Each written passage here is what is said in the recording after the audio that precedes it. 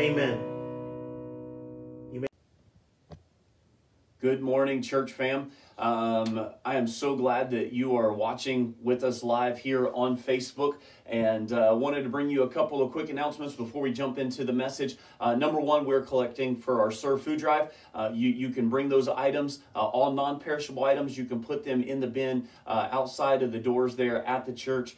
You can also help us with our healthcare workers. We are collecting items along, we're partnering with our MOPS group, and we're collecting items such as healthy snacks, Kind bars, things like that. Healthy drinks that they can set out that don't need to be refrigerated.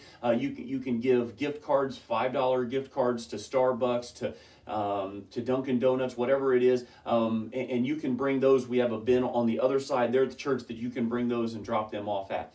I also wanted to let you know that earlier this week, I sent out an email letting you know that we did have a positive case at church last Sunday. And I want you to know that we desire to gather as a corporate body. And one of the things that myself and the elders are doing is we're trying to keep up with the updates that CDC and VDH are putting out. And I wanted to let you know that as we have been watching those guidance and updated changes, we will be able to regather on January the 31st. So we will be in person January the 31st. We will still be virtual online on Facebook that you will be able to watch with us, but we will be in person on January the 31st. So VDH and CDC have put out a guidance of 10 days. So that's what we're going to be sticking with. And here's the thing. If you're feeling sick, if you think that you may have some of the symptoms, just stay home.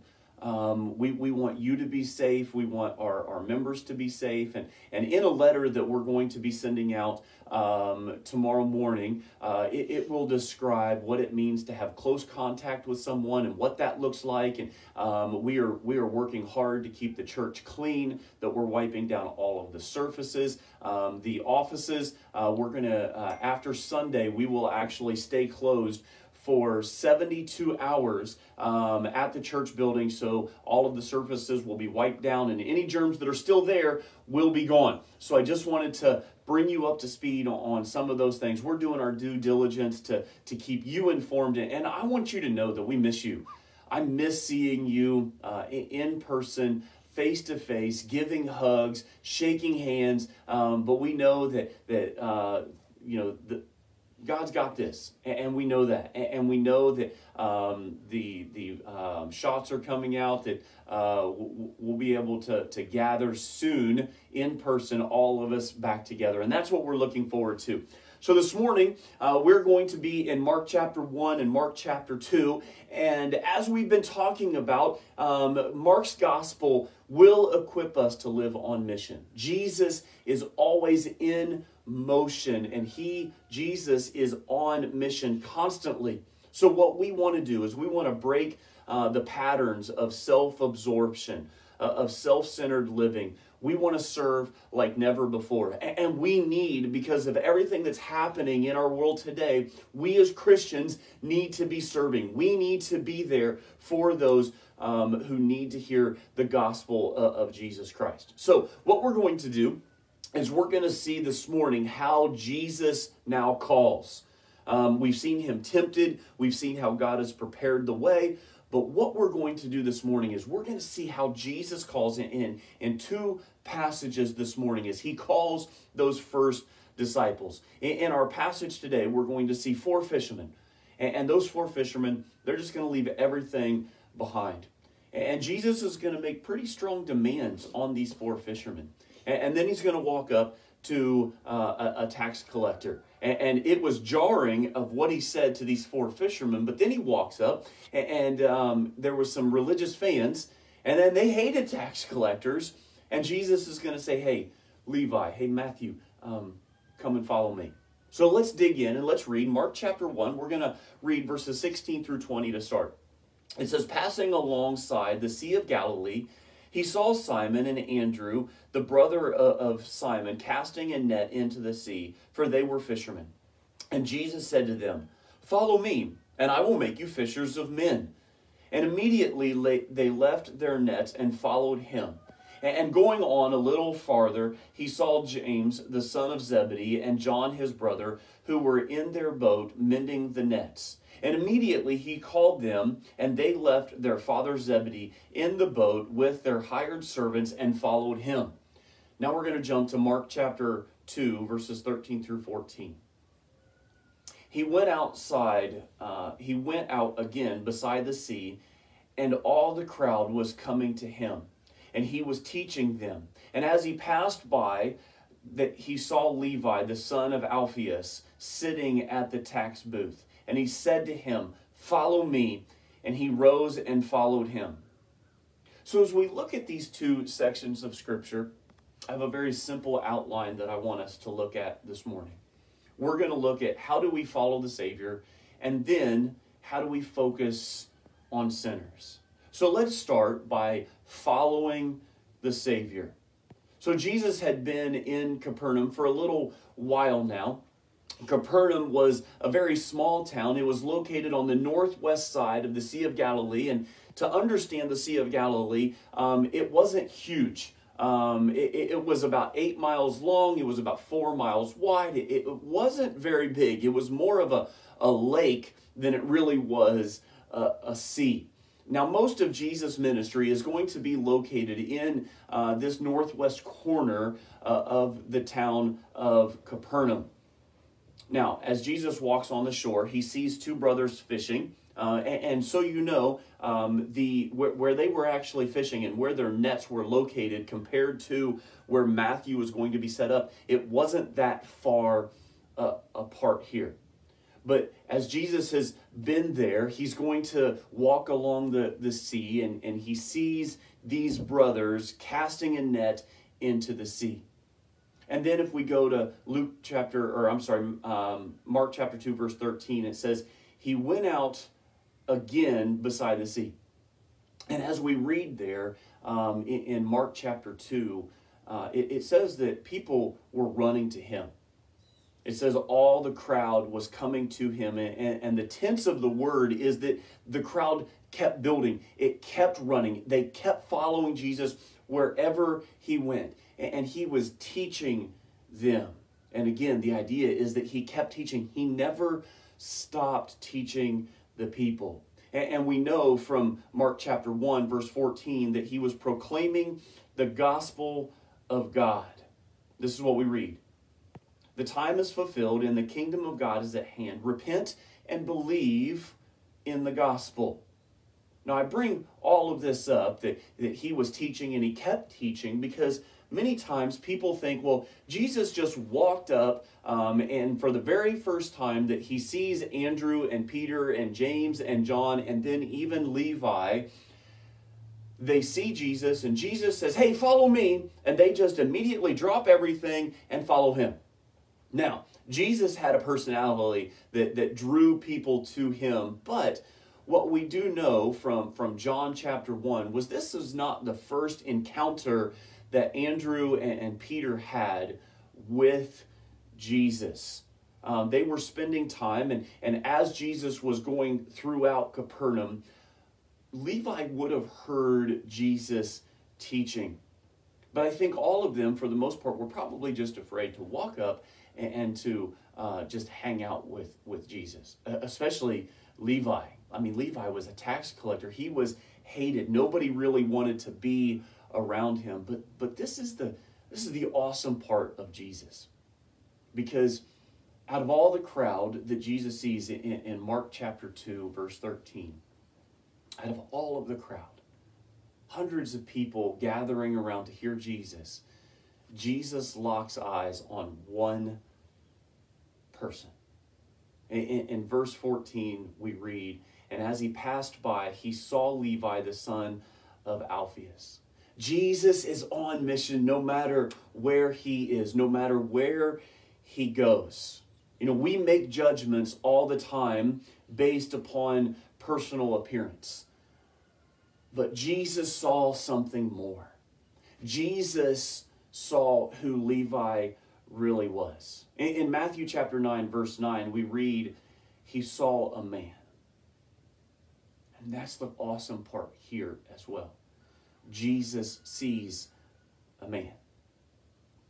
And when Jesus looks at you, you may say, I'm full of sin and I've made a mess of my life and everything seems to just be falling apart.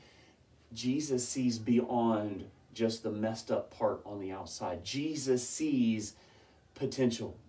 Listen, Jesus knows that we're a mess. He knew that Peter and Andrew were a mess. He knew that Levi was a total mess, yet he looked inside of him and he saw something more. He doesn't see the shame. He doesn't see the guilt. He has plans and a purpose for you as well. And if we keep reading there in Mark chapter 2, where does he see Levi? He sees him sitting at a tax booth. He was a tax collector. Basically, everyone else saw the scum of the earth when they saw Levi.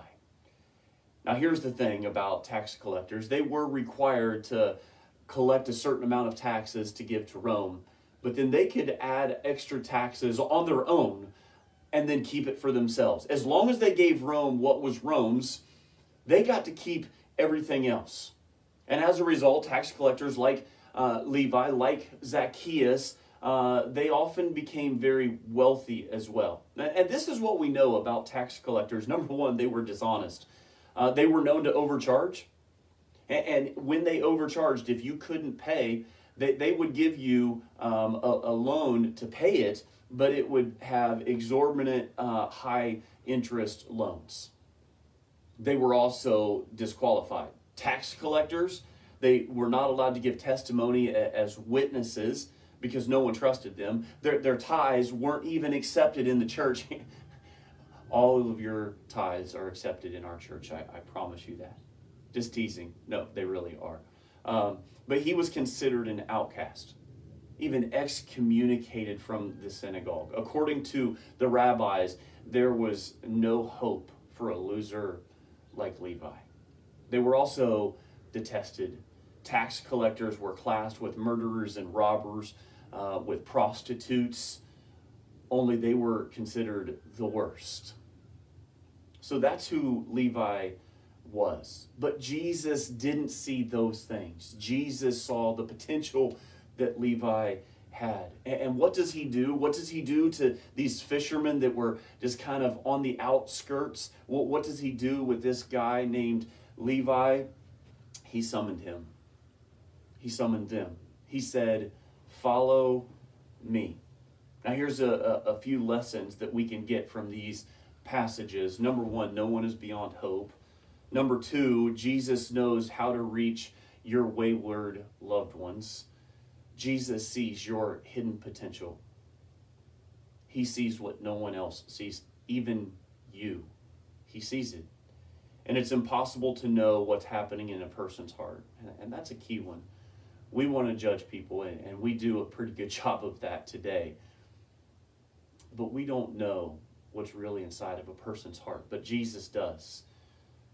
And what happens with these four fishermen? What happens with Levi? Well, with Levi, it says, he rose and followed him.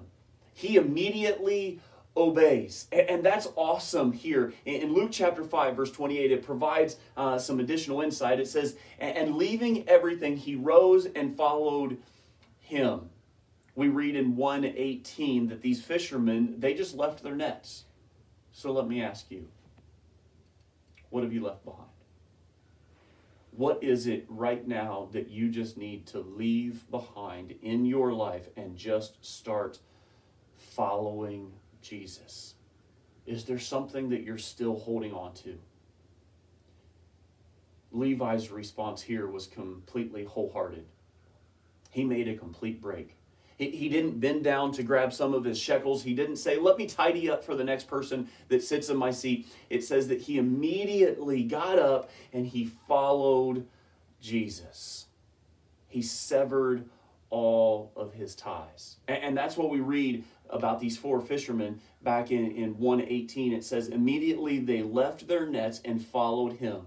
And that word left, it says, it means that they immediately severed all ties. Now again, it's worth noting that this was not the first time that they had come in contact. Andrew, Peter's brother, he was there. He was present when Jesus was baptized. He was there and he heard John the Baptist say, behold the Lamb of God. In John chapter 1, verse 41, we read that Andrew said to Peter, we have found the Messiah. Now they've left their lives completely behind to follow the Lord Jesus.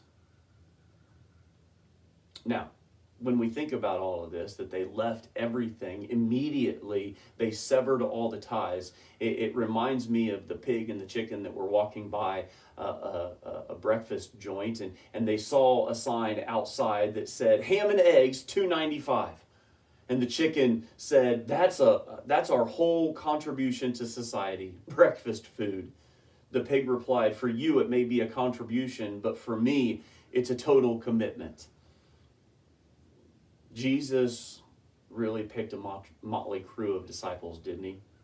I mean, the first four fishermen, the fifth is a tax collector, and I believe that all of the people around were pretty much amazed when Jesus picks these first five guys to follow him. And Jesus calls them to work with one another. And can you imagine these two sets of brothers? Can you imagine what Andrew and Peter and James and John are thinking? I mean, Levi probably taxed these fishermen on their nets and their boat and all of the fish that they caught. And they're saying to Jesus, you want us to work with one another? But here's the thing. Once we are called, we must surrender and serve. We must work together. That's what we've been called to do. It was Dave Johnson. I remember we were hanging out and talking after a life group, and we were just talking about everyone that was around. And as we looked at everyone that was around, it was like, I remember him saying something similar to these words. You know, outside of church, we probably never would have met. And how true that is. Outside of Jesus, four fishermen and a tax collector probably never would have just hung out together. But once we are called, we must surrender and serve. We don't just get to pull up a seat at the dinner buffet and scarf down whatever we want. We need to get to work. We need to follow Jesus, but then we need to focus on sinners. That's what we've been called to do. Focus on sinners. If you would have asked Matthew at this point if he thought Jesus could use him as an evangelist, he would have said, that's a good one. But I imagine after he was called, he was probably going, how can I contribute? I mean, I'm a tax collector. Nobody really likes me. I guess I got other tax collector friends.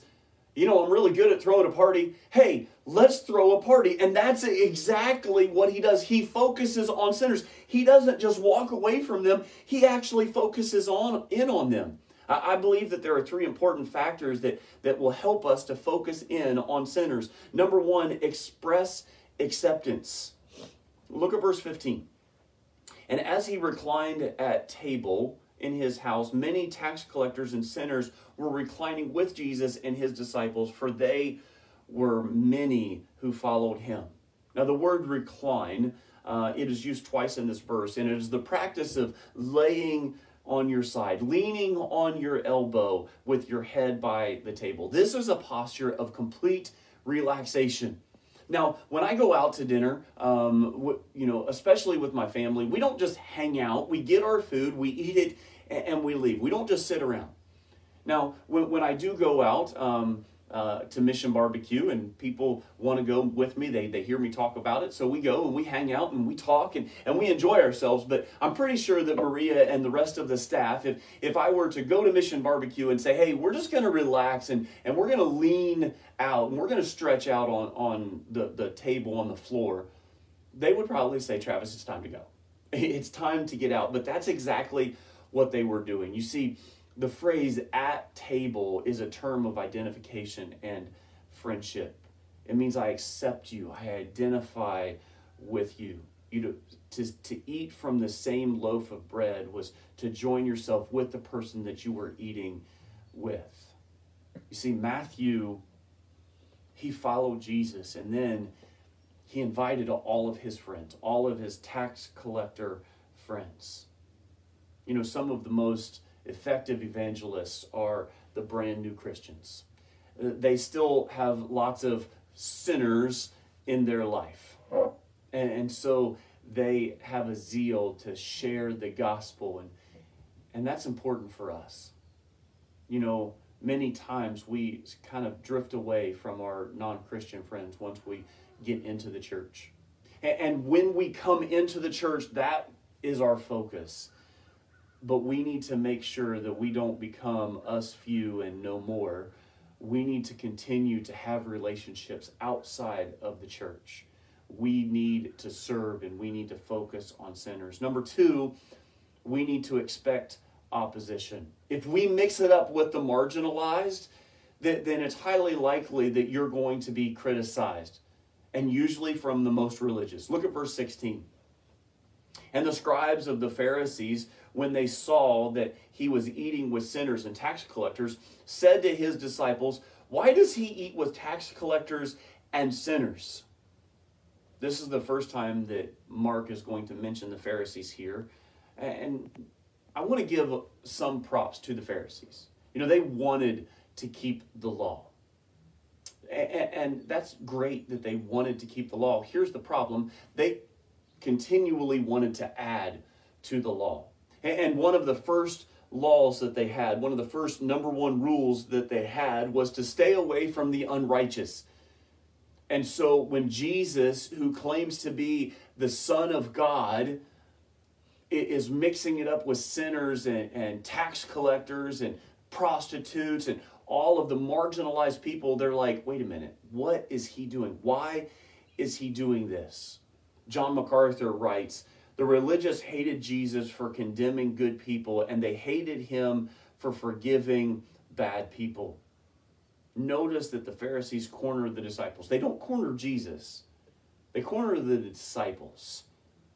And in Matthew chapter 21, verse 31, it says, truly I say to you, the tax collectors and the prostitutes go into the kingdom of God before you. That's how Jesus felt about the Pharisees.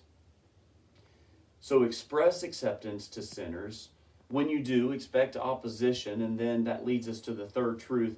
Emulate Jesus. I love how Jesus reframes our understanding. He takes this opportunity to clarify his mission. His entire purpose was to spend time with sinners in order to bring them to salvation. Look at verse 17. And when Jesus heard it, he said to them, those who are well have no need of a physician, but those who are sick. Could you imagine walking in to a hospital and seeing this is their mission statement? We're here for the healthy. If you're sick, stay away. Can you imagine a church that saw its sole purpose to provide a place for perfect people? Let's be clear. We exist as a church to help the hurting. That's who we are. To minister to the messed up and to love the unlovely. To help them so they can have their sins forgiven. And so we as Christians can also have our sins forgiven because we're still sinners. You know, when I hear people say, I don't want to come to church because I don't want to come to a place that's filled with hypocrites. I often will smile at them and say, well, why don't you come and join us? Because then we'll just have one more. You see, Jesus moves from an analogy to an appeal to his authority.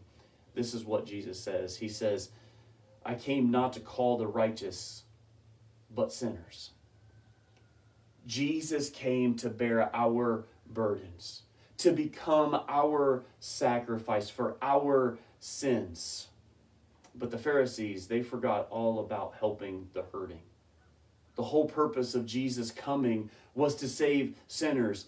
That is the very essence of the gospel mission and the mission of Jesus and the mission that he has given to all of his disciples since then. Paul had that same mission. This is what we read in 1 Timothy chapter 1, verse 15.